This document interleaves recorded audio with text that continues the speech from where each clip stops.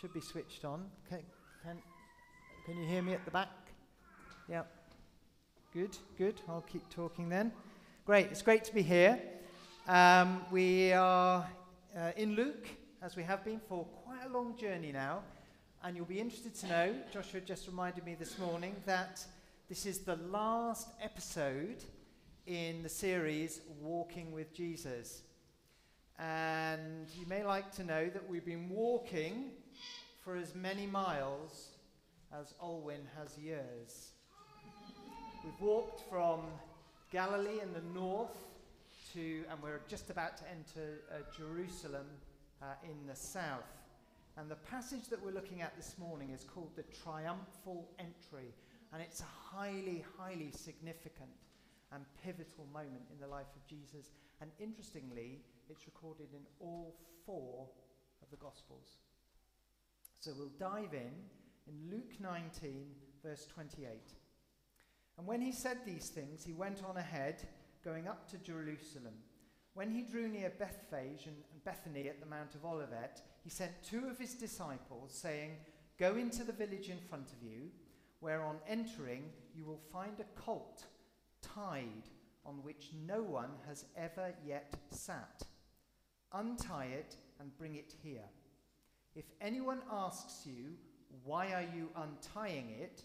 you shall say this: 'The Lord has need of it.'" So those who were sent away and found it just as he told them. And as they were untying the colt, its owners said to them, "Why are you untying the colt?" And they said, "The Lord has need of it." And they brought it to Jesus, and throwing their cloaks on the colt, they sat Jesus on it. And as he rode along, they spread their cloaks on the road. As he was drawing near, already on the way down the Mount of Olives, the whole multitude of his disciples began to rejoice and praise with a loud voice all the mighty works that they had seen, saying, "Blessed is the King who comes in the name of the Lord. Peace in heaven and glory in the highest." And some of the Pharisees in the crowd said to him, "Teacher, rebuke your disciples." He answered, "I tell you, if these were silent, the very stones would cry out." And when he drew near and saw the city, he wept over it, saying, "Would that you, even you, had known on this day the things that make for peace. But now they are hidden from your eyes. For the days will come upon you when your enemies will set up a barricade around you and surround you and hem you in on every side and tear you down to the ground, you and your children within you. And they will not leave one stone upon another in you, because you did not know the time of your visitation." Oof, it's got everything, hasn't it? I mean, it's just this incredible scene, absolutely incredible. This joyful procession of people following Jesus. There would be poor people, there might be wealthy people, there would be people who were sick, who'd been healed, there would be people who witnessed people who'd been healed. Like, there were a whole group of people there who were there simply because Lazarus was dead and he's now alive again. So they wanted to tell people, "Yeah, we were there when Lazarus was raised." So there's all this crowd, this singing, this shouting. The scripture says, a loud voice they were shouting, "The King! Blessed be the King!" You know, they were throwing their coats on the road. I mean, it's just a crazy, crazy, crazy scene. Just amazing. And shouting, "Peace in heaven." And it kind of has just that ring, doesn't it, of that other time that Jono was mentioning about a journey on a donkey and at Jesus' birth, when the angel shouted, "Glory to God and peace on earth." And here they're shouting, "Peace in heaven," because there is no peace on earth until there is peace in heaven. Until we make our peace with God, there will not be peace on earth. But what an incredible picture it is. And I think if ever there was a picture in the Bible of what the church could look like this rag-bag taggle of different people shouting and praising, making a lot of noise, following Jesus, lots of people criticizing them, who are you, shut up. It's the church, isn't it?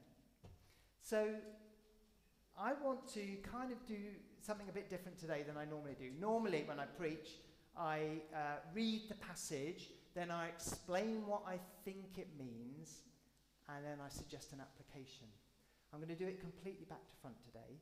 So I'm going to start with suggesting an application and then explaining how what we read can motivate us to do it. Okay? So, the application is pretty obvious to me. And just to get you thinking about it, I wonder who you identify with in the passage. What resonates with you? The thing that caught my eye, and I think it's the thing that catches God's eye, there is one individual person in this passage who gets a mention in all 4 of the gospel accounts, apart from Jesus, obviously. Any ideas? Yeah, it's the donkey. The donkey is the one person who is mentioned in all 4 accounts. And Jesus says, just say the Lord has need of it. Our master wants to borrow your donkey, basically. Please. The Lord of Lords, the King of Kings, who owns the cattle on 1,000 hills, is asking to borrow a donkey. He doesn't need a donkey. He owns the donkey. The Lord has need of it. It's a humble request. Our master would like to borrow your donkey, please. And Mark's gospel adds a little extra bit. Jesus says, also tell them that you'll bring it back straight away. We get to carry the message, just like the donkey. And our reward is joy and laughter. How do we carry the message? Many ways. Just identifying with Jesus, being seen with Jesus' followers, keeping on following Jesus when life is hard and we're suffering with personal tragedy, making a phone call on a Sunday morning. All of these are ways in which we carry the message, we identify with Jesus.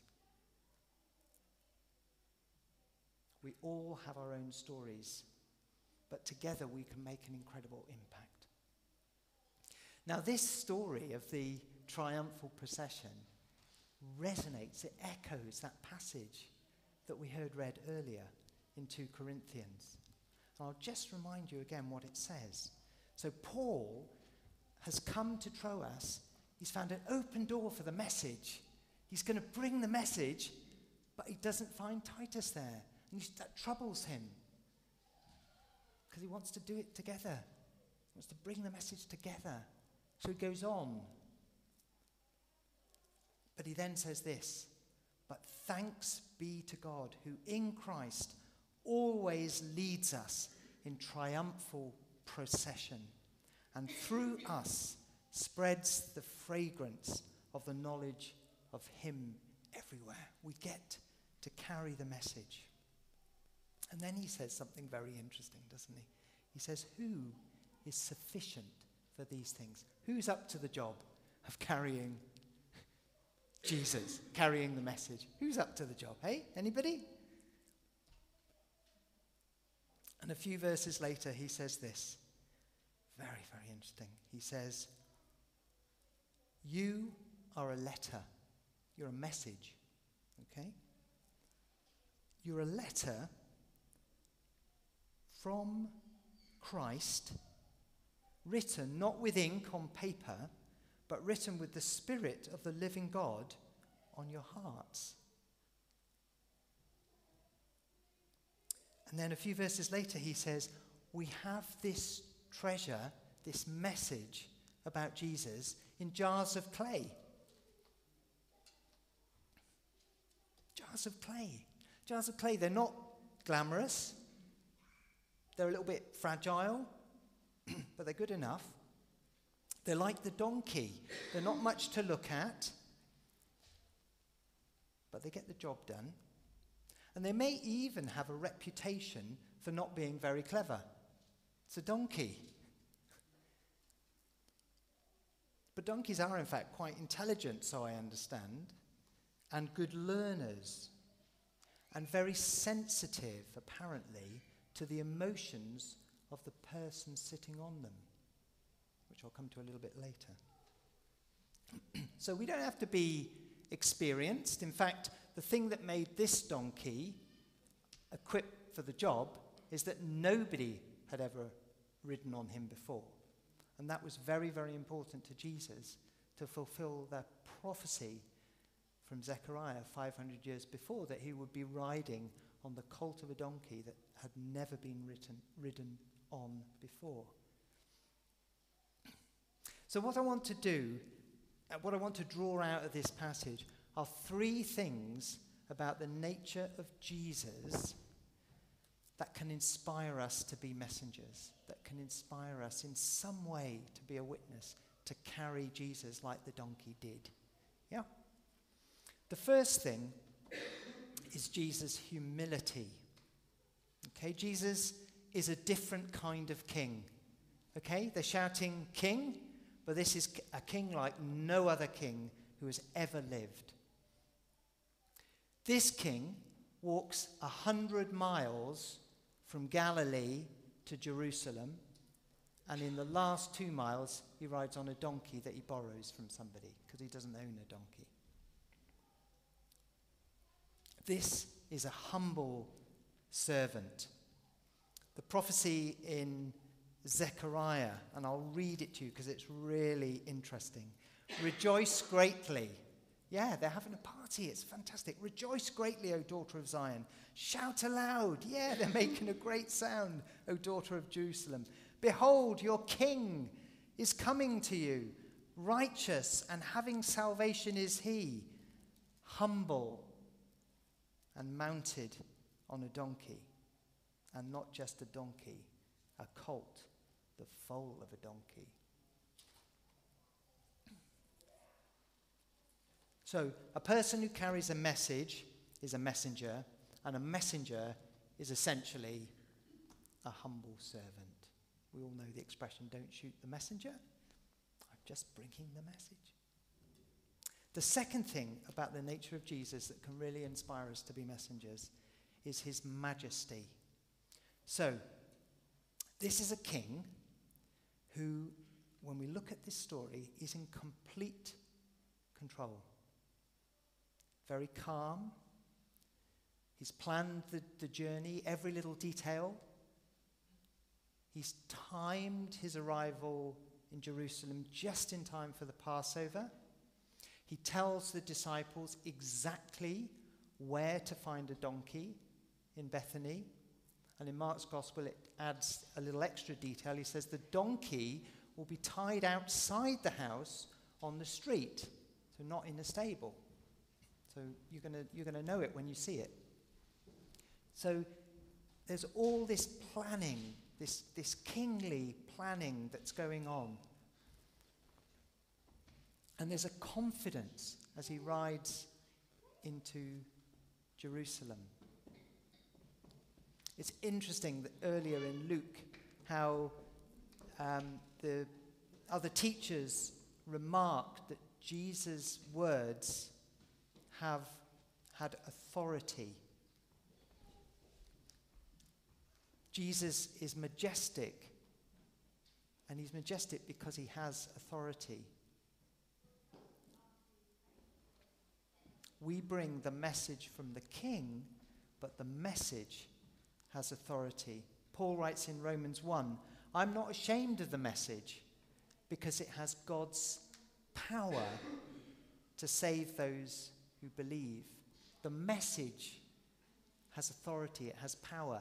Peter when he is describing in 1 Peter 1 how people become Christians, how they become born again. He says it happens because of a seed that gets planted in them, and when it grows, they become Christians. And then he says very specifically, that seed is the message that was preached to you. And then the final aspect of Jesus' nature, which I think can inspire us to be messengers, is his divinity. It's the one aspect of Jesus' nature which made him both a humble servant and a majestic king. His divinity. He knew things that earthly people don't know. He knew where to find the donkey tied outside the house on the street. I love John's account of this story. John just says, Jesus found a donkey. He just found it. Just said he found a donkey. John was far more interested in the fact that Jesus was riding on the foal of a donkey that was foretold by the prophet Zechariah 500 years before. And he quotes that little passage in his gospel in John 12 that describes the Jewish people returning to their homeland after exile, being under the leadership of Zerubbabel. I once met a man called Zerubbabel, and I said, "That's an unusual name." And he said, "Yeah, I know." He said, "My friends just call me Zorro." And I said, "Wow, that's cool." So Jesus knew things that we don't know, and he was able to show that and show it to us. The other thing he knew was he knew what the terrible things that were going to happen to the city of Jerusalem, and predicted the destruction that happened to Jerusalem. All signs of his divinity. When I was sharing this story with Miriam, she said, "Well, the thing that really strikes me is that Jesus calmly rode into Jerusalem on the foal of a donkey that had never been ridden before, with the people shouting loudly and, waving their palm branches and throwing their coats under the donkey's feet. And this donkey just calmly rode into Jerusalem." And she said, "I've just Googled how long it takes to train a donkey, and most people say about a year." Donkeys are very intelligent animals, and they learn, but it takes about a year. And Jesus rides calmly into Jerusalem on a donkey that had never been ridden before. That's divinity. Another aspect of God's divinity here, which I really love, and I think it's the thing that drew me to the donkey in the passages when Jesus said the Lord has the need of it. He's just asking politely. Doesn't need it, he owns it. God doesn't need anything. He owns it all, and he gives it all to us. He doesn't even need our worship.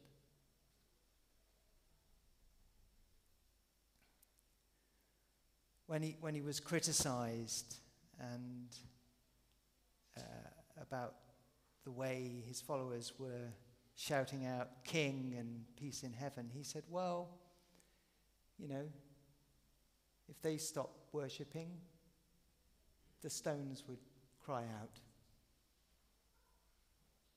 God doesn't need our worship.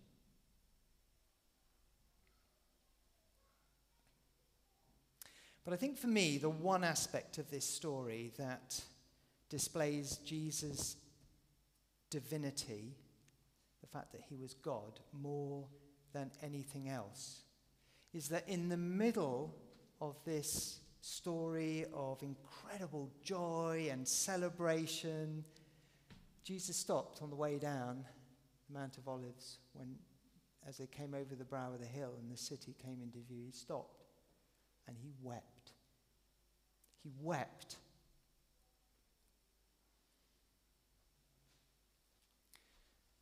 I think only God could weep like that. over a city. I think an earthly king might say, well, you had your chance and you blew it.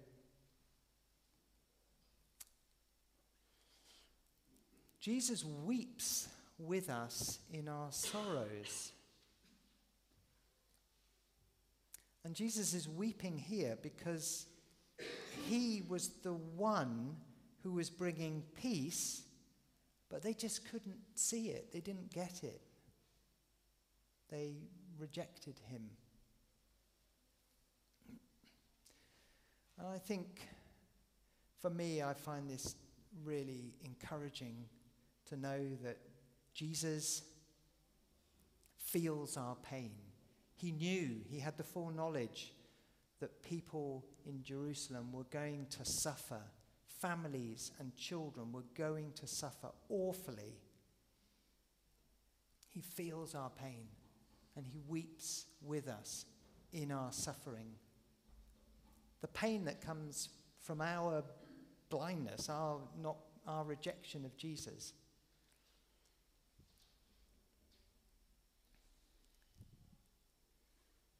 But Jesus sees beyond the tears.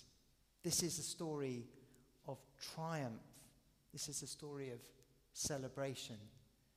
And this is the church. This is how sorrow and joy makes sense. It's all mixed together. It's all part of the same thing. It's not, oh, you have to be joyful or you have to be sad. No, no, no. You can be joyful and sad at the same time. And I don't know, maybe I'm reading too much into here, but when Jesus weeps over the destruction of Jerusalem, there's a weeping that is also a joy as well as a grief, because he knows what he is bringing to that city. He is bringing peace in heaven by his death on the cross. Jesus sees through the sorrow. His joy triumphs over our sorrow. In anguish and sorrow, Jesus dies on the cross so that we might have joy and peace with God. For the joy set before him, he endured the cross for us. Yeah.